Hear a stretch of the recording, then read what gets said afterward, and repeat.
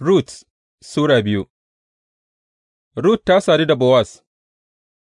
To, fa, Na'omi tana da dangi a gefen mijinta da iyalin Elimelek, mutum mai martaba, mai suna Bowaz. Sai Rut mutuniyar Mowab ta ce wa Na'omi, Bari in tafi gonaki in yi kala ragowar hatsi a bayan duk wanda na sami tagomashi daga gare shi. Na'omi ta ce mata, Ki je ’yata.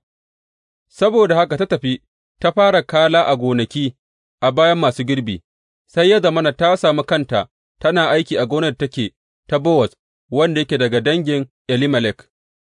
Sai ga Bowaz ya iso daga Betlehem, ya gai da masu girbi, Ubangiji ya kasance tare da ku.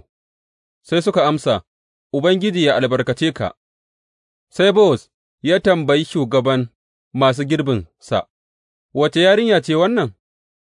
Shugaban ya amsa, Ita ce mutuniyar Mowab da ta zo daga Mowab tare da Na'omi.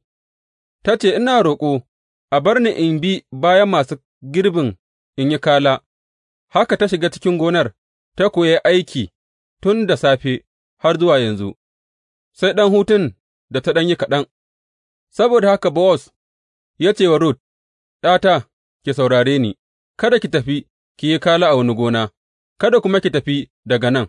Ki tsaya nan tare da ’yan matana bayi, ki lura da gonar da mutanena suke girbi, ki bi su tare da ’yan matana, na riga na faɗa wa mazan kada su taɓa ki, kuma duk sa'ad da kika ji ƙishirwa, ki tafi ki ɗebo ruwa daga tulunan da maza suka cika. Jin haka sai ta rusuna da fuskarta har ƙasa ta ce, Me ya sa na sami irin wannan tagomashi a idonka, da har ka lura da ni da nake baƙuwa? Bowaz ya amsa, An faɗa mini duka game da abin da kika yi domin surukarki tun mutuwar mijinki, yadda kika bar mahaifinki da mahaifiyarki da kuma ƙasarki, kika zo ki yi zama da mutanen da ba ki taɓa sani ba. Bari Ubangiji ya sāka maka saboda abin da ka yi, bari Ubangiji Allah na Isra'ila ya sāka maka a yalwace a ƙarƙashin fikafikan da aka sami mafaka.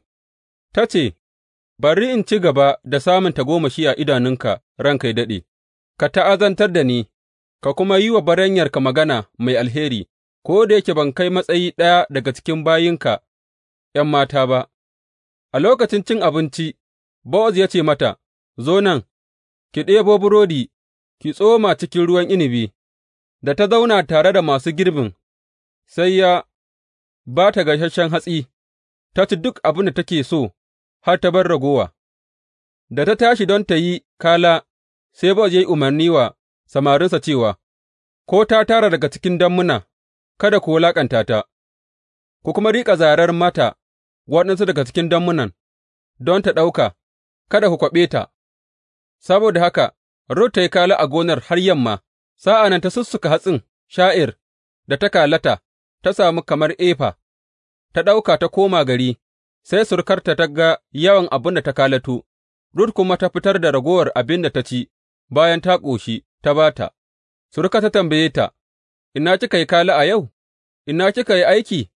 Albarka ta tabbata ga mutumin nan da ya lura da ke. Sai Rut ta faɗa wa surukarta game da wurin wanda ta yi ta aiki, ta ce, Sunan mutumin da na yi aiki da shi a yau, Bowaz ne. Sai Na'omi ta ce wa surukarta, Ubangiji ya yi masa albarka. Bai daina nuna alheri ga masu rai da matattu ba, ta ƙara cewa, Wannan mutum danginmu ne na kusa, shi ɗaya daga cikin danginmu mai fansa. Sa'an nan Rut mutuniyar Mowab ta ce, Ya ma ce mini, Ki riƙa bin ma'aikatana sai sun ƙara yin girbin dukan hatsina. Na'omi ta ce wa Rut, surukarta, Zai fi miki kyau, ’yata, ki riƙa tafiya da ’yan matansa, domin a gonar wani dabam mai yiwuwa a yi miki lahani.